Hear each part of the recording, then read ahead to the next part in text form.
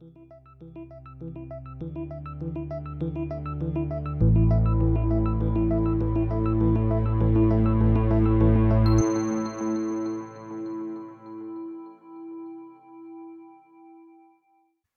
to the Untangling Web3 podcast, your go-to hub to learn insights and the latest developments in the wild and wonderful world of Web3. I'm Alec Burns. And I'm Jack Davis. Tune in each week as we navigate and explore the rapidly emerging landscape of the Web3 technologies, projects, and ideas that are shaping the future of the internet. We'll be talking to the best and brightest in the industry to keep uncovering insights, so that hopefully we can all learn together on our journey to untangle Web3.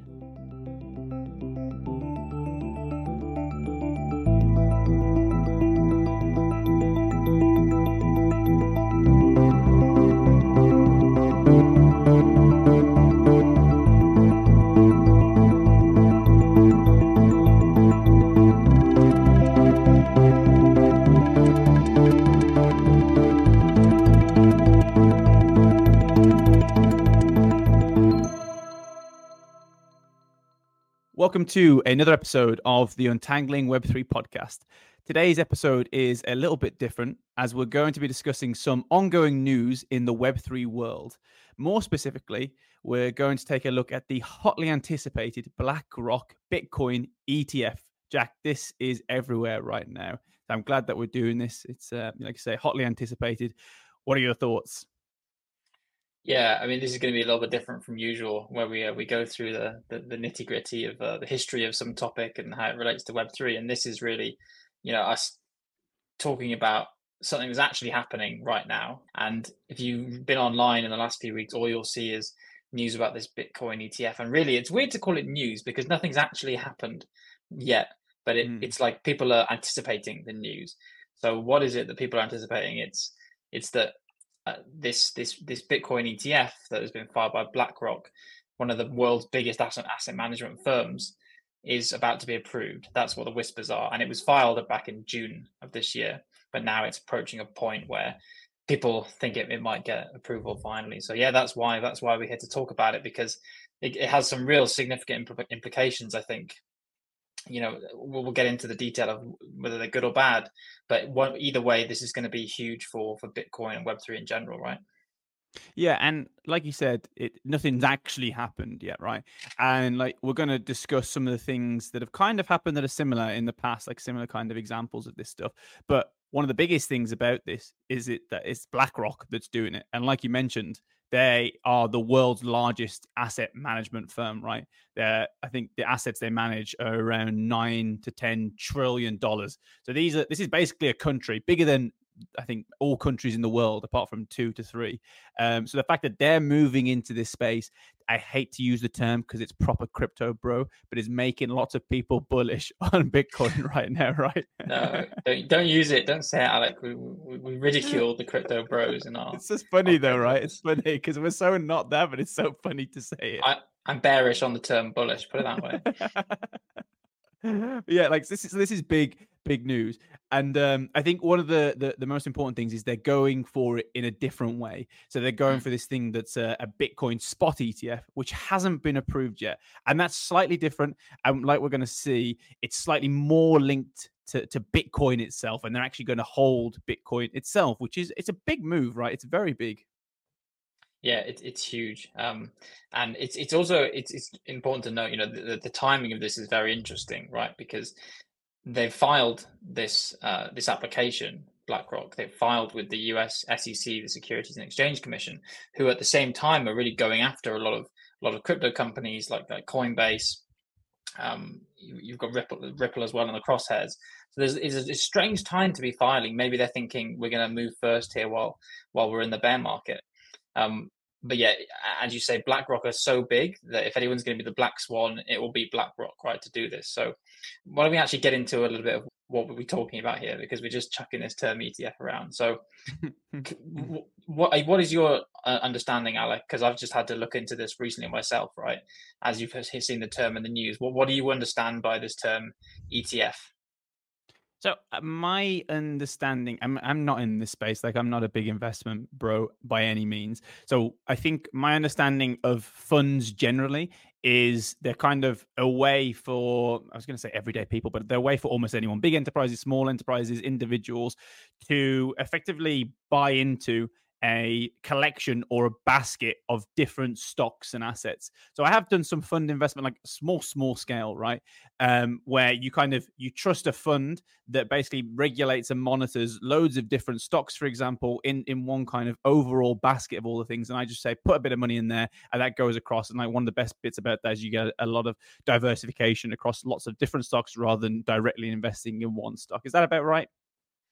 Yeah, I think so. And it's one of the ones you'd be familiar to even as a retail investor. So again, you have two different types of investors: institutional, who are your big investment banks Mm. and other commercial entities, and then you have retail investors like you and I, Alec, who get our bags ruined every day on the market. But really, fund is something anyone can interact with in general. And yeah, the key being it's a basket of goods. So the fund you would know most commonly is something like an S&P 500 fund, which is index fund. So that indexes Mm. a whole market, right? And that indexes the big public companies in America. And in the same way, an ETF is an exchange traded fund. So that's what it stands for. And the exchange traded part just essentially means that it's a fund that is accessible to the masses, and you can buy shares in this fund on the general stock exchange. And that's a key point actually, because when you're buying a stock, normally you think of buying a share in a company, but when you're buying into a fund, you're buying a share in effectively the returns of that basket of stocks. So you're not buying a single asset. Okay, so just to recap, because this is not my area at all, I imagine there's some listeners who are also struggling, or hopefully also struggling. It's not just me. So ETFs are exchange traded funds, and they're effectively just a big basket of stocks and assets that are managed by someone. In this instance, will be managed by Blackrock, and they're accessible to retail and institutional investors on exchanges. Is that about right? Yeah, exactly that. Maybe we should have prefaced with this episode with everything here is not financial advice. We're not going to give any, but definitely don't listen to us or anything like that. Exactly. So the next step is then, what is a spot ETF? And this was something interesting because a spot ETF contains the underlying asset. So this is the big thing that's getting lots of people excited. The underlying asset in this thing that we're going to talk about, this BlackRock Bitcoin ETF, spoilers, is Bitcoin itself. So they're actually going to be owning Bitcoin itself, and it directly tracks the real time price of that. And this is very different from futures ETFs, which have been granted in the past, where they don't actually own the underlying asset. They own futures contracts that speculate on future prices only. And I have no idea what a future is. So that kind of stuff is complete jargon to me, Jack. Exactly. So I've done a little bit of looking into this myself, and it's the terms I've come across before, but now I've had to go and try and understand it a bit better. So yeah, as you say, there's two main types of exchange traded fund. You have the spot ETF, futures ETF. The spot ETF is much easier to understand, as you said. It's essentially a basket of assets, as we said, a fund basket of assets that contains assets where you're interested in the underlying price, the spot price. So it's effectively, think of it as what's the price on the spot. If you were to ask me right now, what's the Mm, price of Bitcoin? That's how much I'm going to pay for it, or another asset, right? You're thinking about it on the spot, real time. mhm, The fund, we say it tracks the price directly. Okay, so if the value of Bitcoin goes up, then the value of the fund goes up. End of story. Because that fund contains that underlying asset. It contains Bitcoin in it. So if Bitcoin's price goes up, the fund goes up. Futures ETF, as you said, contains these things called futures contracts. So your fund does not contain assets or mm, the underlying assets. It contains futures contracts related to those underlying assets. And those futures contracts, as the term kind of implies, futures, what they are, they're essentially an agreement between a buyer and a seller to buy or sell a given asset at a future date for a given price in a given quantity. So it's essentially a contract that's like a bet on the price. mm. And of course, that's linked to the underlying asset, because if the asset's going up in price, then you're going to have better odds on it, effectively, to use the gambling analogy. But it's only linked to the underlying asset. You don't actually have the assets themselves in your basket. So it's a basket of these strange contracts, maybe not so smart contracts or something. But yeah, so that's the key difference there. I know it's a little bit abstract to understand, but just think of it as a basket of almost commodities versus a basket of papers about the commodities. Okay, I think when you described it as a bet, that makes a lot more sense to me than these futures contracts. But a lot of it is just jargon, right? I miss the technology at this stage. So the thing is, why do people find ETFs useful? Not just Bitcoin ETFs that we're talking about now, but like I mentioned earlier, the big things around diversification. Diversity is the spice of life. The fact that you're investing in these funds that have lots of different stocks, it gives you that instant diversity. I just invest in a fund. I don't even need to know what all the different assets are. Kind of trust that because they're spreading the bet across a lot of things, then I'll probably be fine. Hopefully, long term, my investment will go up. That's one of the big things, right? Mhm. Yeah, exactly. That's a big piece of it. It's de-risking because you're not just buying and stock picking. They say stock picking when you go and buy a single asset is a really bad way of Mm, investing your money. It's why another example of a fund that you put money into is a pension fund in your pension mm, plan from work. You're not picking a stock; you're putting it into a basket of assets. So again, that's the same reason you'd buy an ETF. Now, the other reason, and on a similar note here, is that ETFs themselves are very accessible because they're exchange traded. That means the institutions like your pension fund. So when you're putting your pension contributions into your pension provider, they are then putting that money into funds, right? And mhm. if you have an ETF for some asset, that means those pension funds, for example, can put your assets into that. They can buy you shares of that ETF and get you returns. So it becomes accessible to general investors as well as these institutions that would invest on your behalf, typically.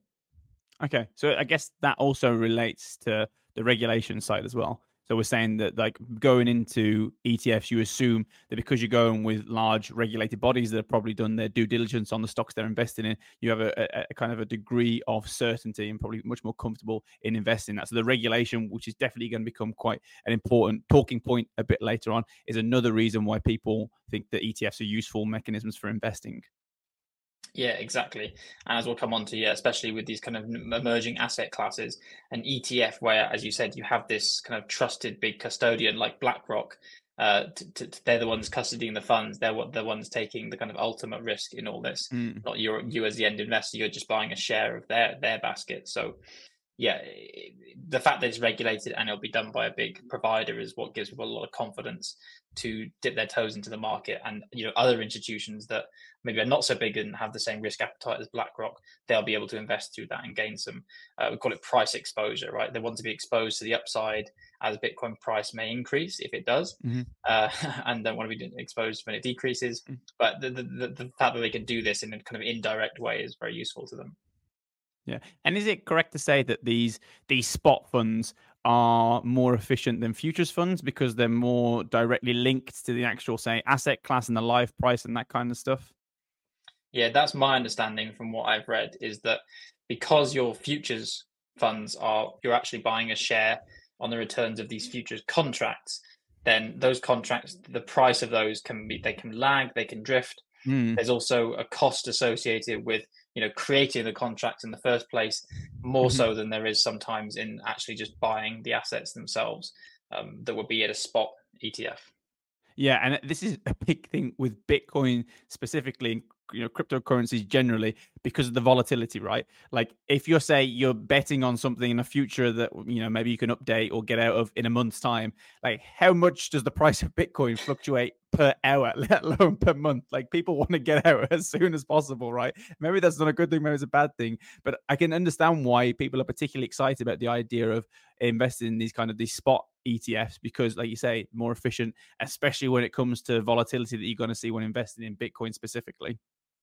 Yeah, exactly. I 100% agree, and I can't imagine how scary it must be to have some shares of a futures fund right now in crypto. So one thing I think is definitely worth us covering here as well, and I didn't realize this until kind of reading up a bit more about it this week, is that everyone's calling this the Bitcoin ETF, right? Because this is the first filing of a spot ETF that looks like it might make it through past the Mhm, SEC, but it's not the first Bitcoin ETF because there are actually many futures ETFs that exist. It's just the mm, spot ETF that hasn't been done.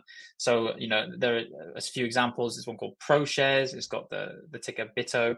There's also a ProShares Short futures fund. And when they say short, this is when you're actually betting on the price to go down, which is interesting. So mm. you're creating contracts to sell it at a kind of assuming the price has gone lower in the future. So people might use that hedge funds, for example, to hedge risks of other assets going up as well. And I think that's quite interesting because that kind of highlights the point that that's one company, ProShares, facilitating the people that believe in the price going up and facilitating the people that believe in the price going down. And I think this is particularly important because maybe it doesn't actually, all of this stuff doesn't necessarily mean that BlackRock itself believes that Bitcoin's going to go to the moon, all this kind of stuff. It just believes that its investors want to invest, be it positively, negatively. It's just facilitating that investment on behalf of its consumers, right? Yeah, exactly. What's that quote about in times of war? To own the means of production, own the ammunition or whatever, and don't take a side. That's kind of That what famous quote. feels like a lot of these. Yeah, that's definitely not the quote. I can't remember. But, it's they're offering this financial product to people, whatever their interest, right? So that's the Mm. idea.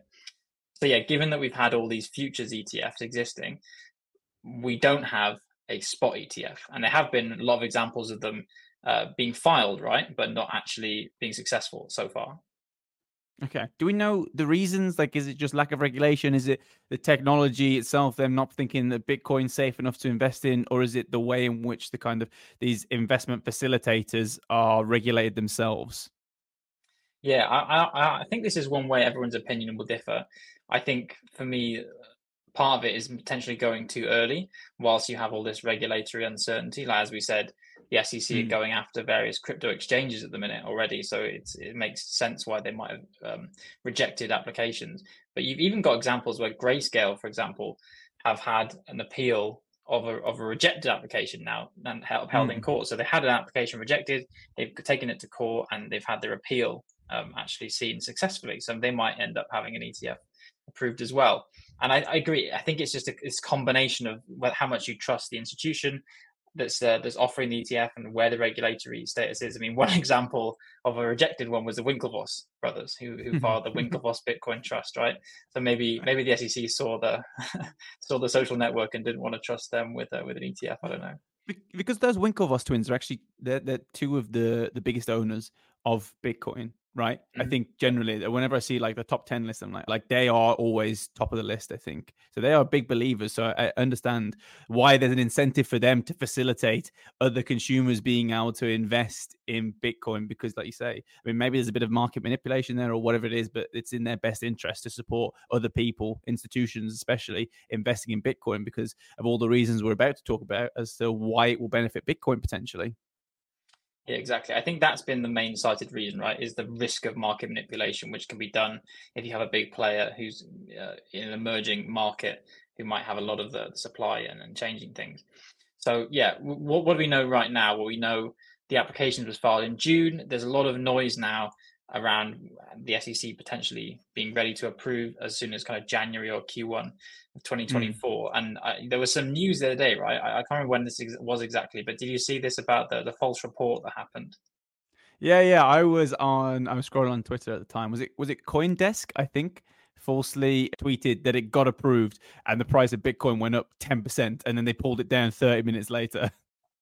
Yeah, that's why they say sell the news, right? Because But sometimes that's it's like not even perfect true. example.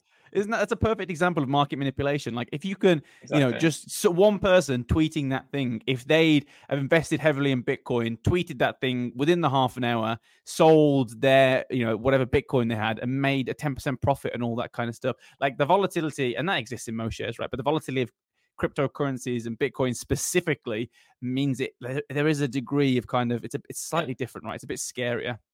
And it shows you why the regulators would take so long in approving one, right? Because when it's that easy to move the market, we've seen the moves from Donald Trump and Elon Musk tweets in the past, right? When the market honestly that fragile in terms of price action, then it makes Mm. sense that you'd be cautious. So let's talk about how does it actually work then? One of these Bitcoin ETFs, because we talked about spot ETFs generally. So how does it work specifically for Bitcoin? Are there any specifics to it that are interesting? Do you think? So, like I said earlier, I think one of the most interesting things about BlackRock's proposed spot ETF is they're actually going to buy Bitcoin and own and store Bitcoin themselves securely in vaults, and then I mean, if we kind of go back to a few episodes ago, they are effectively going to act as the gated, trusted custodians of the Bitcoin, and then offer out, shares of those Bitcoins to all their institutional retail consumers, whoever it may be. And this is kind of like maybe a Web 2.5 type thing that we could kind of go into a little bit. Is it for Web Mm. 3? No, it's not. But if it's like de-risking it enough for people, then there's a bit of there's some benefits there. Yeah, exactly. And that is kind of the interesting aspect here, right? Is that you have to actually own the assets. That's why the spot is very different to the futures. You have to Mm, own the assets in this fund to provide that fund. And all those issues you have as an individual trying to have exposure to crypto, right? Before this, you have to get an account on a crypto exchange, or you have to know someone, or you have to have mined when you were, mm, back in 2016 or something like that, right? Or 2012. So effectively, what you're getting here is a very de-risked exposure to the Bitcoin mm. price as a retailer or institutional investor, but especially as a retail investor, I think, where no longer do you have to worry about all these things to do with wallets and keys and who's the Yeah. custodian, because again, you have like one of the most trusted providers who will be heavily regulated who is custodying it. Like normally the people worry about crypto exchanges because they say not your keys, not your coins, right? Mm. When it's BlackRock holding it and then the amount at stake for them, at risk of them, misbehaving, you know they're not going to go and do anything wrong if they intentionally, right? Yeah, and this, I think, like maybe principally, I had an issue with this kind of thing. It's very anti Web 3, kind of removes some of the benefits that we've stated in previous episodes. But they're effectively doing what a Coinbase does, and I don't really have too many problems with Coinbase if it's helping facilitate people's use of these technologies, and it's kind of like a gateway technology. Like if they're just slowly getting to terms with it as a kind of a way to de-risk, like some of the things we've talked about, like the difficulties in rotating keys, storing, all these Mm. secret puzzles, this kind of stuff, then I am a proponent of it because I do think it will enable people then to eventually feel comfortable enough to go to the full Web3 paradigm that I hope that we're moving towards. But one of the things that, like I said, that I also find interesting is they will hold these Bitcoins themselves and then issue shares to individuals on behalf of, like, actually based on these Bitcoins. It's kind of like what do we call it, the asset backed currencies that we kind of talked about in previous Yeah, episodes. stable coin type stuff. Yeah. Yeah, exactly. And and again, in this case, you trust BlackRock to issue one to one more than you might do other stablecoin issuers, right? So again, this is where trust is working in our favor, I think, in Web3 at the minute. Yeah, so why do you think that people want a Bitcoin ETF then? Well, I think 99% of people who currently know about this Bitcoin ETF are Bitcoin holders, and they want it because they know what it is potentially going to do to the price, right? And again, this is not my analysis, but what people are speculating is that, as you said, BlackRock will need to accumulate a large reserve of Bitcoins. Is, I think the number I've seen is around 100 million is the size of this fund, because they want it to be big enough to serve a big enough number of institutional and retail customers. So they'll be buying a huge reserve of Bitcoin. This creates demand and buying pressure. It increases the price, to higher levels, as basic economics would dictate. So a lot of people are just expecting, BlackRock doing this and having it approved to see the price spike. And as you said, 10% on some false news of approval is significant for an asset that's already around the half a trillion mark, I think, these days. Yeah, like you say, and like 100 million doesn't seem like that much. Like you say, I think the Bitcoin market cap, which I said I have a problem with, using market cap as a means of success for cryptocurrencies and Bitcoin. But yeah, you say it's around half a trillion. I think it's actually like 650 billion. Mm. 100 million is kind of like a drop in the ocean compared to that. Some of the numbers that I saw analysts from like Bloomberg and McKinsey throwing around was that they actually think that if it goes ahead, even though it's 100 million right now, the amount of money that will actually bring in directly through that in the first year alone will be something like 14 billion. And like Wow. that is, that's a big number, right? That's a significant percentage of what we just said, especially when we think of like in terms of trends and forecasts and how that will kind of hopefully grow as more and more institutions kind of base things on that. It is going to be a big mover. Exactly. And yeah, 100 million is what is kind of being projected as like just the foot in the door, right? Like just to Mm, start this thing off. You can imagine if this is successful, how big it's going to get, right? Those bigger numbers, I think, will definitely come. So obviously we've talked about BlackRock being a big player, basically the big daddy of finance in the classic traditional finance tradfi world. But what is that the only difference this time, or is there anything else that you're aware of? Why they think this is going to be likely to be approved? Why are we actually talking about this as opposed to all the rejected applications so far? Yeah, so one thing a term that I've heard banded around is this surveillance sharing agreement with Nasdaq. I don't know much about it, but I think it's to do with like transparency on how they operate and auditability and things like this. Yeah, that I think that's basically the key here, other than BlackRock being this big player, is that they have put in this filing, as you said, the surveillance sharing agreement. And this basically means they're going to be sharing with NASDAQ and have an open channel on lots of the operations of the fund to avoid that market manipulation risk, right? There's debates Mm. around, how much is this really going to add compared to other crypto exchanges where lots of this you can track on the blockchain anyway, to be honest. I've seen that argued.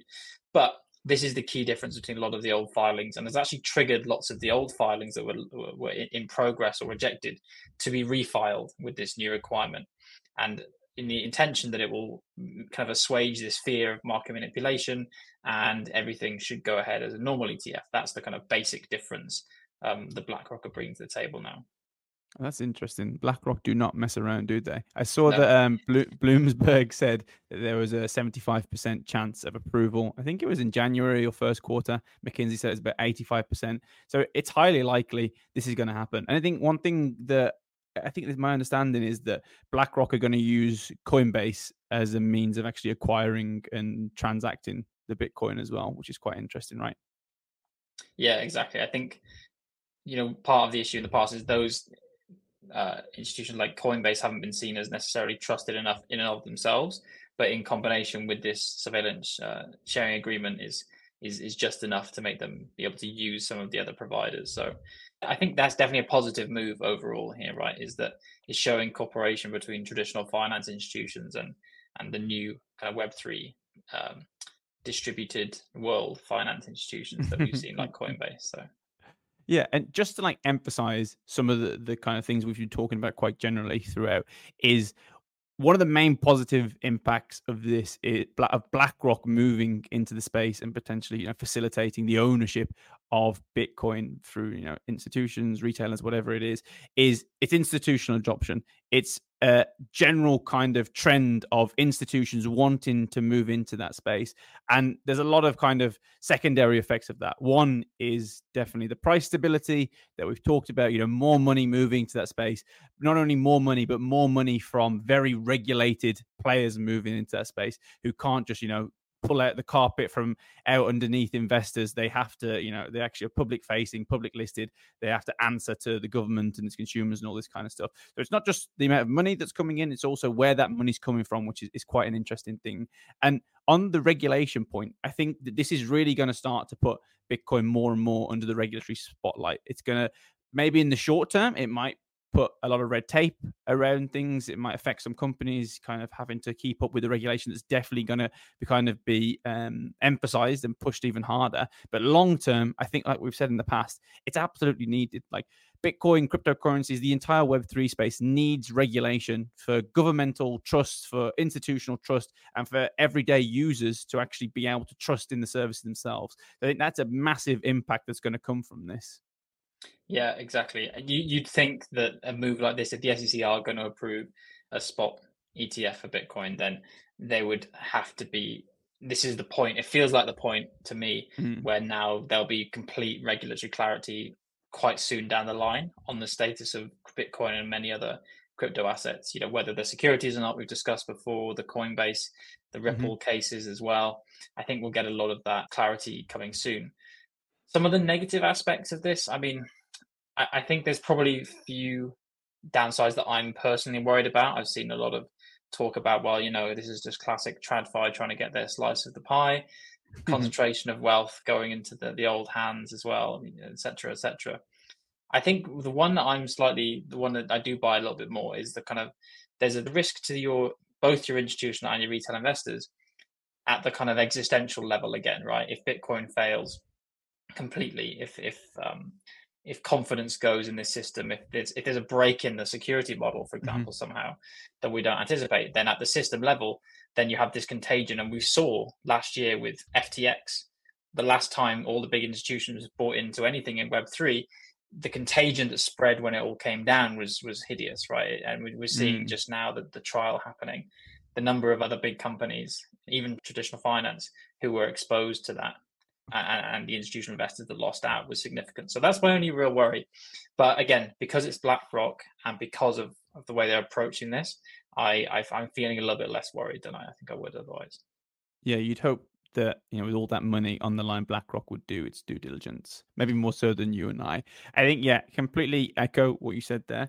The other thing that I kind of feel is a bit of a negative, as I kind of, maybe I'm just going on about it all the time, is the utility versus crypto kind of thing.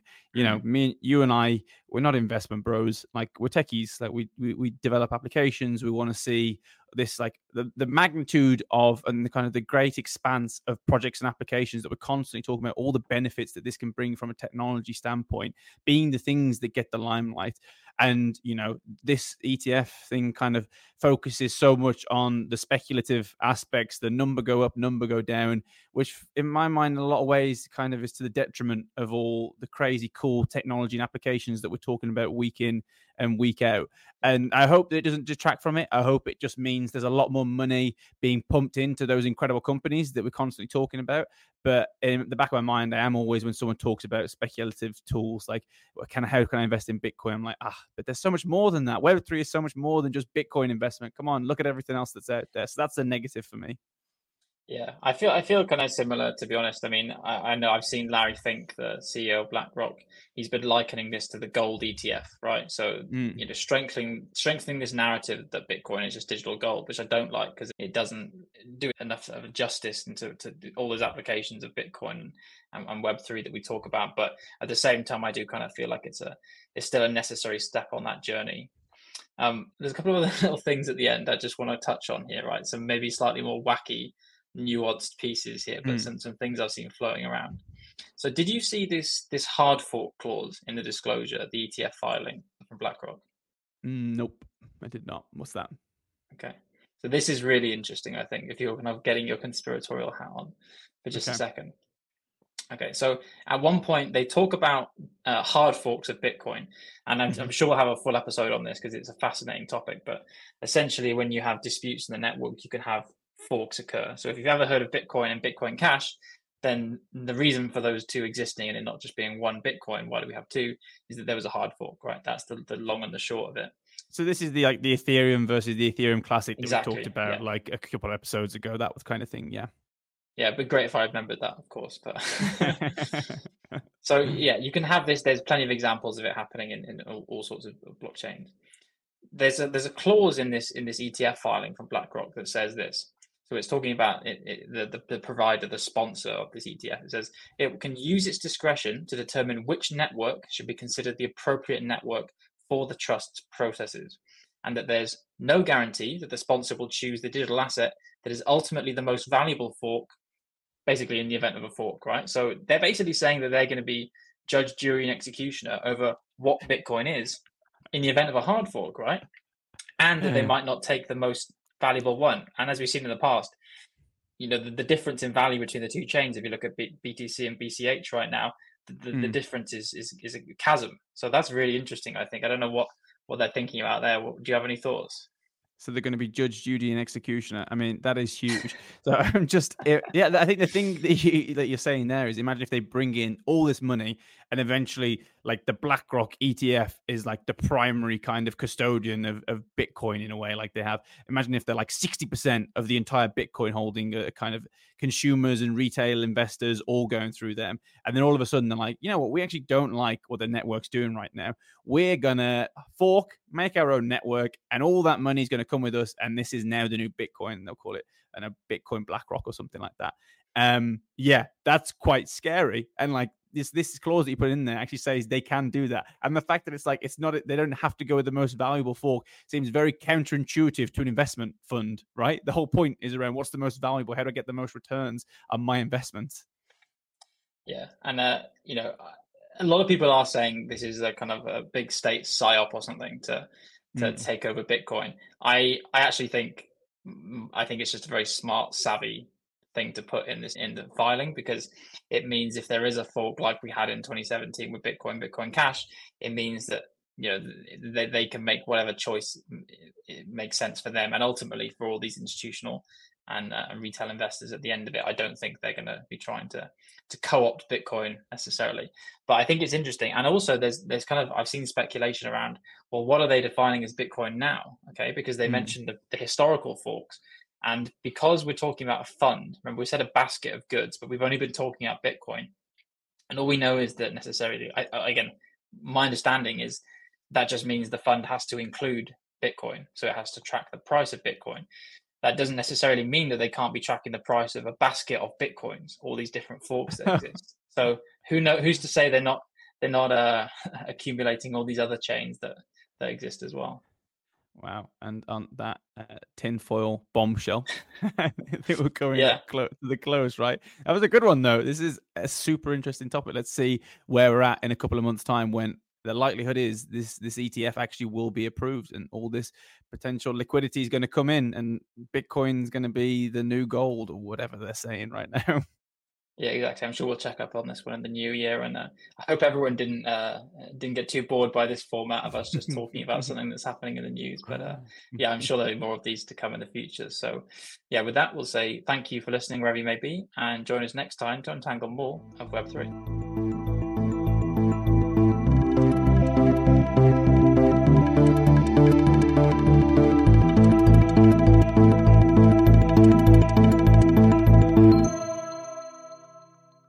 Thanks for tuning in to another episode of Untangling Web3, produced by Emma Camilleri.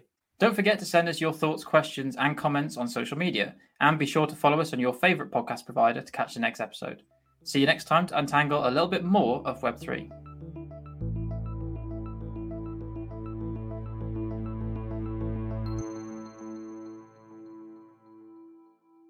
The views we express here are our own and do not reflect the views of our employers.